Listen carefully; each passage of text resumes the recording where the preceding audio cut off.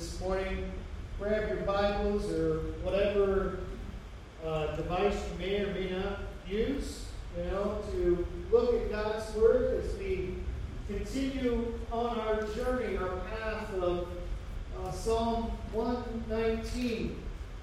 As we come to probably one of the most familiar verse, probably the most familiar verse of this psalm. Probably one of those that if you memorized verses when you were young, probably one of the first ones you may have memorized. With that, as we continue to look at what God is teaching us in this psalm. We'll finish it up, I think, next week, Lord willing. And right time for summer to kind of officially end as school starts, and then we'll be on to something else, as we look at things. One of the things the boys did recently, Alicia, I was here, I'm such a good husband and father that I sent her camping. One of the tools they needed was this. Now, this is the smaller one. We got a little carabiner on there. That's probably it's older than any of my kids. I guarantee you. I actually know when I got that one. To hang from their tent so they could see. Now, Alicia wasn't tent camping. Her and I agree on a couple of things, actually a lot of things. But one of those things is tent camping is not us. Days Inn is about as tent camping as we get most of the time. We'll go it a couple times because our kids love it, so we will do that for them. But she stayed in a cabin, with all the amenities. What a way to camp, right? It was good for her. She needed that, deserved that. Josiah stayed with you, right? Yeah, he takes after his parents there. Daniel's a little more the adventurous one in that way. So he stayed in his tent, and I'm sure he used this. When would he have used this? At night? Or did someone else said something else? To read. Yeah, he's a reader. At night. The power of this isn't felt, isn't experienced in the middle of the day. In fact, I put it down at my feet, and to be honest with you, it doesn't make much of a difference. I know those of you watching online, you can't see that far down, but it doesn't make that much difference. In fact, one would say, what a waste of energy, right? I mean, why run the batteries down with it during the day? And it brings me to a very, I think at least interesting, whether it is or not, to you, just amused me this morning, but I think darkness is very interesting. Interesting in the fact that we really don't understand a lot of it. In part because we don't like it. I don't know. I mean, Eliana is one of those. Most nights I'm okay with it, but a lot of times she wants to fall asleep in our bed, or really her bed and Alicia's bed, and most of the time I get about that much space on the side, and we will, we have this little game, are you asleep yet? She talks beautifully in her sleep after about 10 seconds, I'll tell you, and it's great. And I'm like, well, I kind of like it that she'll fall asleep. I can still, can't do it with Daniel, or Josiah as much, I can still pick her up, and carry her into her room, but she has to have a lamp on. Josiah, on the other hand, the darker the better, I think. Some days, for me, the darker the better. Any light, and I'm talking about what that light does over there. It's interesting. Darkness isn't necessarily always bad. It's a reality. In fact, we will all experience dark times. And sometimes it is because of the experience of darkness we understand the truth of what the psalmist is saying.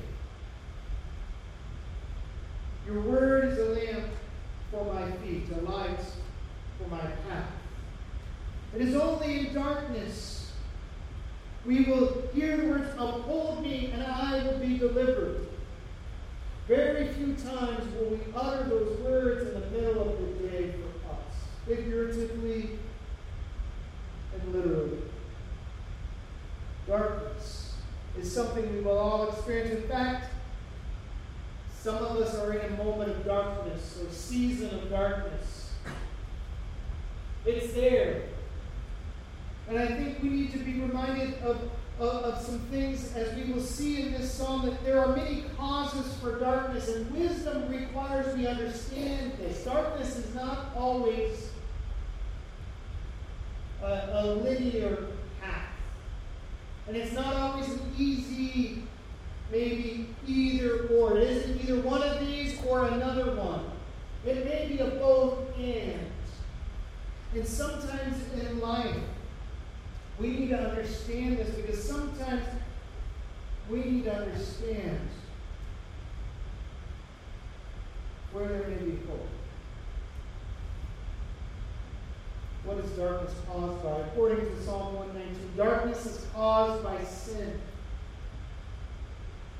He says over and over in here how it is the sin of others. The wicked have set a snare, verse 110, for me. That over and over the oppressors are not living up to God's decrees, His Torah, His law. Sin always has consequences. Always. And there's no way of getting around it. There's no way of thinking we can indulge in what Scripture would say is sin without it having an effect. And sometimes the darkness that others experience is the result of others' sins. That may be your sin. Talk within this Psalm 119. Especially verses 129 through 136, there is tremendous allusion, there's tremendous understanding of the Exodus events in the nation of Israel's life. And most of those plagues, the Israelites also experienced them. Interesting, right? It wasn't their sin that was causing the plagues to go on, it was the sin of Pharaoh. But yet they still did. And so God said, look, I'm going to make it clear who my people are. Interesting enough, it was the plague of darkness then that God said, my people will have light. My people will have light, even in the midst of darkness. I really wish, and Ron, this is how you actually listen to you on Wednesdays. I don't just nod and make you think I do actually. I really wish that I could sit down with the author of Psalm 119 to figure out what part of the Pentateuch he was talking about. Ron mentioned that, on Wednesday, the study of John chapter 5, where Jesus says, Moses teaches you about me. Moses will be your accuser to the Pharisees. And I would love to go, which one? And Ron mentioned that. Which verses? As he talks over and over in the psalm, I really want to know which ones were you thinking of when you penned this? Which stories gave you hope to utter in a dark time for you that your statutes are wonderful? The unfolding of your word gives light. Even when darkness surrounds. Darkness also may come from suffering. He says in here, my eyes fail me, looking for your salvation. Verse 123. Looking for your promise. Because of trying to stand, we sometimes will be found to be in darkness, not because of something we did, but because we just live in a broken world and things break. And we have to be put back together. You may be suffering and it's no fun. No one really wakes up and goes, I want to suffer a lot today. We have ways of punishing ourselves and causing our own suffering. We have ways of causing suffering for others. But very few of us sit there and go, I'd like to suffer a lot today. Yet we find ourselves there. Yet time and time again, because this author, he understands God's word enough, he realizes that this suffering that is coming, verse 119, all the wicked of the earth you discard like dross. I love coffee, as you know. One of the ways I drink coffee is a French press. And if you've never had French press, that doesn't make any sense to you. But let me describe the process to you a little bit. You start with coffee grounds. You put them in the bottom of what will become a press. And then you get water roughly about 203 degrees, just off of boiling. You let it boil water, and then you let it go for 30 to 60 seconds. Too hot water scorches it, you get burnt coffee. Oh, no. You're going, really? Yes. Okay, really. All right, there's method. All right, you pour it in, you stir all the water in the coffee grinds, and you let it steep for a little bit, roughly 5 minutes if you want to set a timer. And then you press down the grounds. And you are left on the top with wonderful coffee, if you ask me. A totally different flavor than you will get from Mr. Coffee. You know, really, totally. But I can guarantee you this, as much as I like my coffee, I don't drink what is at the bottom of that French press. Okay? One, you wouldn't be able to drink it. You'd have to chew it. And then there's a little bit of what is going on. Here he talks about the wicked of the earth you discard like dross. When I'm done with it, there's only 2 places that coffee grinds are good for. The compost pile or the trash can. Most of the time it finds itself in the compost pile. Throwing it away, discarding it like dross. That's where, if we can understand things, we understand that the darkness that we come around us, the suffering we experience, is a way to push the grinds down so we can experience the fullness of who God is. Like a really good cup of coffee for me. Maybe for you. I remember when I lived with my youth pastor and her family. They had well water. I've never had well water until that time. And I remember a couple of times they would remind me, if you want a lot of water, fill up the jar, but then leave it in the refrigerator at least overnight. Why? So all the sediments would go to the bottom. And then I looked at that and I thought, well, I didn't want to drink that. And it was okay. It didn't make me lose any more hair than normal. Or any other things. And sometimes we have to let the suffering push it. So we can see. That may not be the word you want to hear, the word I want to hear. And sometimes the suffering from others, we have to stand with what the psalmist proclaims here in 119, that God will discard those like dross. It's just the flick of the wrist, and it's out. It's gone. And just continue so you don't suffer during this message much more than necessary today. Darkness comes from ignorance. He says over and over again, teach me your decrees. Help me to understand your law. I put my hope in your word. Your statutes, verse 111, verse 112, are my heritage. They're the joy. But sometimes the darkness comes from ignorance. Now, are you seeing how we handle the darkness? And if we have wisdom to understand which darkness and what is causing it, how we deal with people and ourselves differently? If it's ignorance, then we need education and teaching and coming alongside and showing them a way. If it's sin, we need rebuking and correcting. If it's suffering, we just need a hand and an arm to go on. Ignorance. See, because back to Eliana, I tend to do this to her when I have to wake her up, much to her dismay. I go in and the light switch is right to my left, and that's the first thing I turn on. It's awful, isn't it? But what does she do? The covers go back over the head. She says, Mommy doesn't do that. And I just get to remind her, I'm not Mom. You know, with that. You know, but sometimes that proves my point here.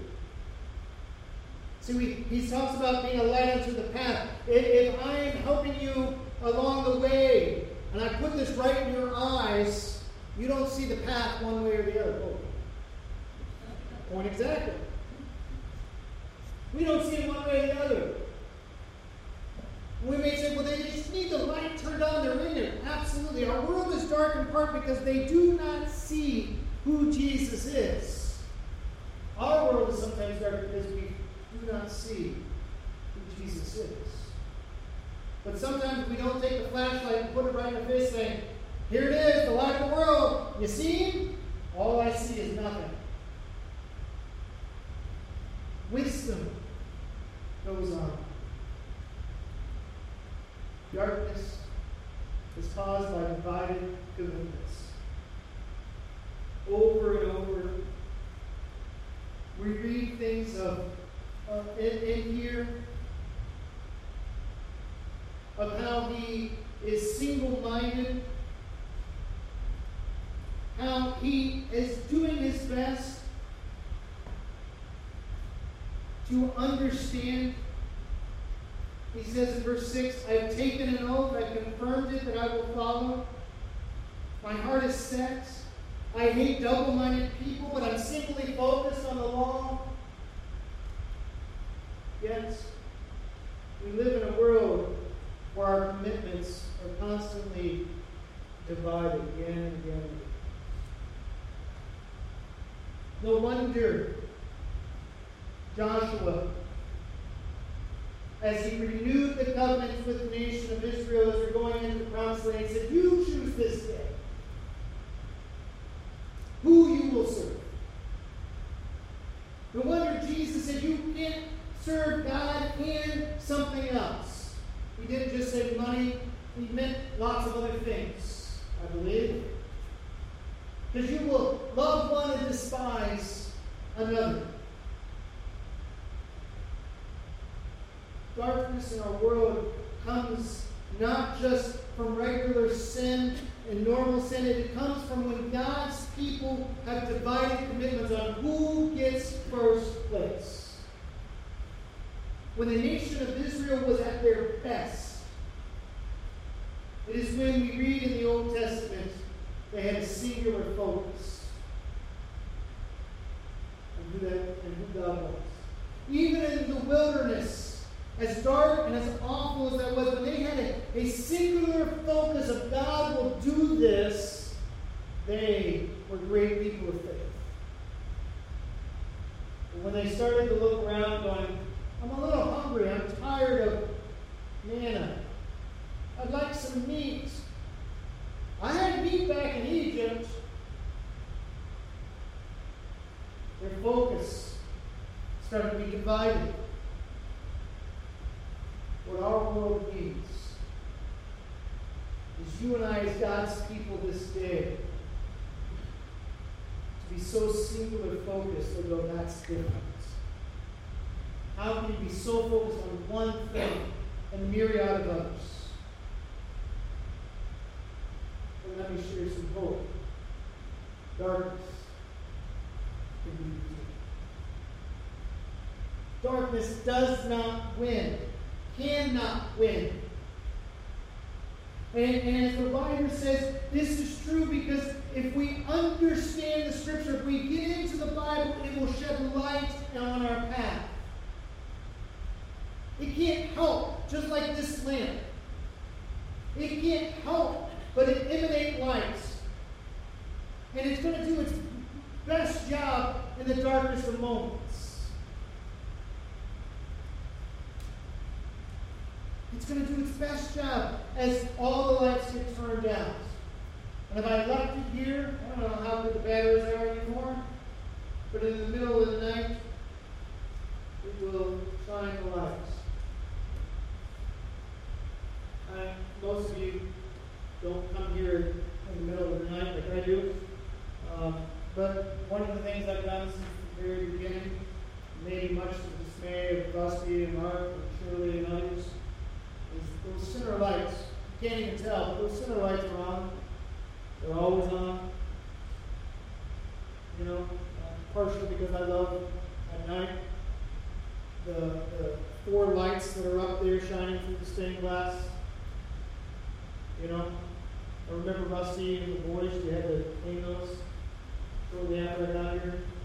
You know, we were spinning them out and thinking, what? Nothing gets you up, but you weren't heading up there. You know, not a chance. You know, I love it. And it lights up this whole place. This week, because I forgot the lights behind the cross that you can barely see now.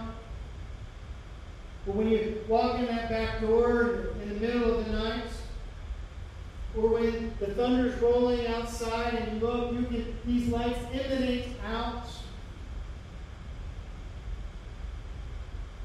So too, we must get in the habit now when we're not in the darkness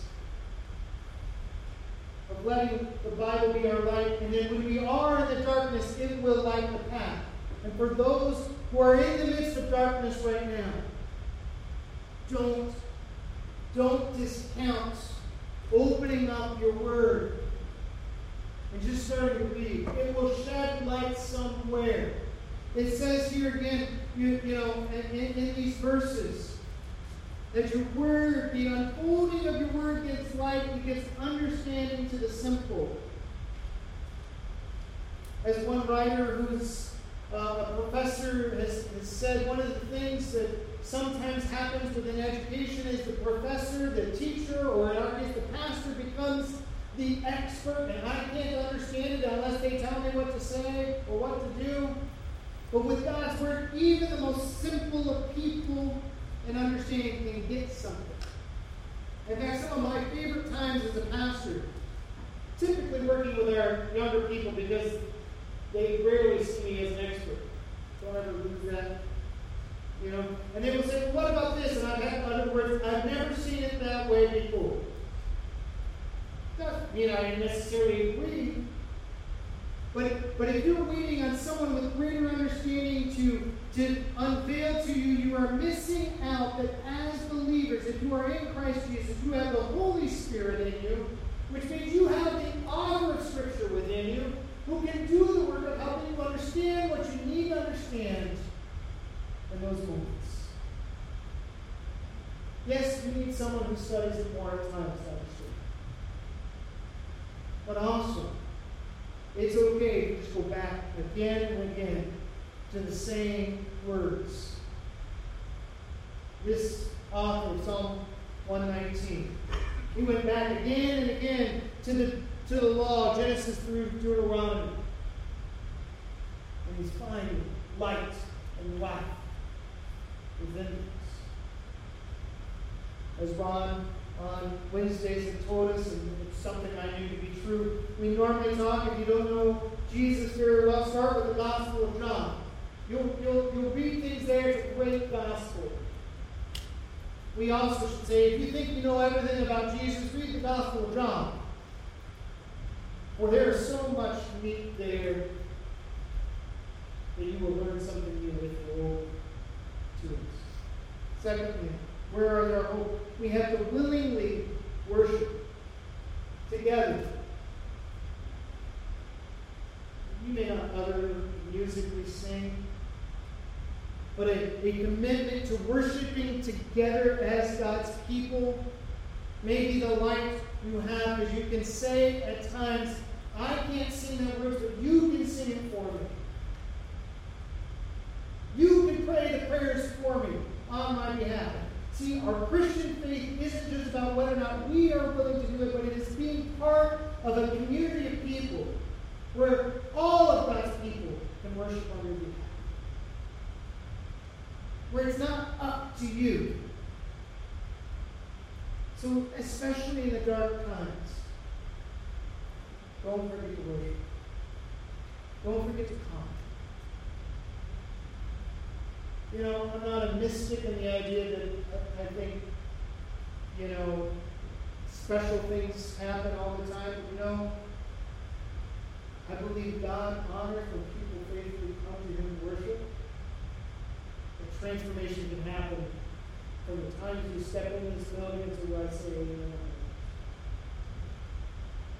The songs we sing may be exactly what you needed to hear. It isn't because I'm snooping in life or I have this great understanding. It means God is reminding you that I understand what you need in ways that neither one of us would. In verse 108, he clearly says, accept my willingness to praise you from my mouth. As we move forward, God asks to redeem his people. I already mentioned that there's dripping within the final verses of ours, verse 129 and 136. Allusions to the Exodus. I don't know what verse 130 encompasses the Genesis account, but the unfolding of the Word of God gives life. The very first thing God speaks, the very first unfolding of His Word is light. Whether it's it says your statutes are wonderful, really it's this idea from the Word of the wonderful works of God going on. Longing for your commands, is that Leviticus? I don't know. Redeem me from human oppression. Echoes of the word of oppression in Deuteronomy, where we read in that story that because of Egypt oppressing his people, God heard their cries. To Numbers chapter 6. And the priestly blessing that echoes, 135 echoes from. May your face shine upon your servant. A reminder that God redeems his people. No wonder he says earlier, it's time for you to act, O God. It is time for you to do something. Verse 126, it is time for you to act, O Lord. You want to be a person that turns your life around, that turns the life of others around, that turns God's face to you. Be so ingrained in His Word that you can say with the psalmist, it's time for you to act. What a full prayer. I don't know if we have the ability to say that much. I go on as I conclude. Faithful obedience is rewarded.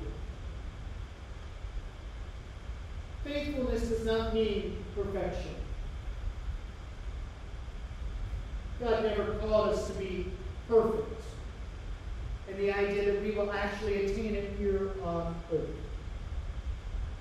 That's why even from the very beginnings of the law, He set up a system in place where if you wanted to be a faithful follower of Him, you could know where you stood at any time.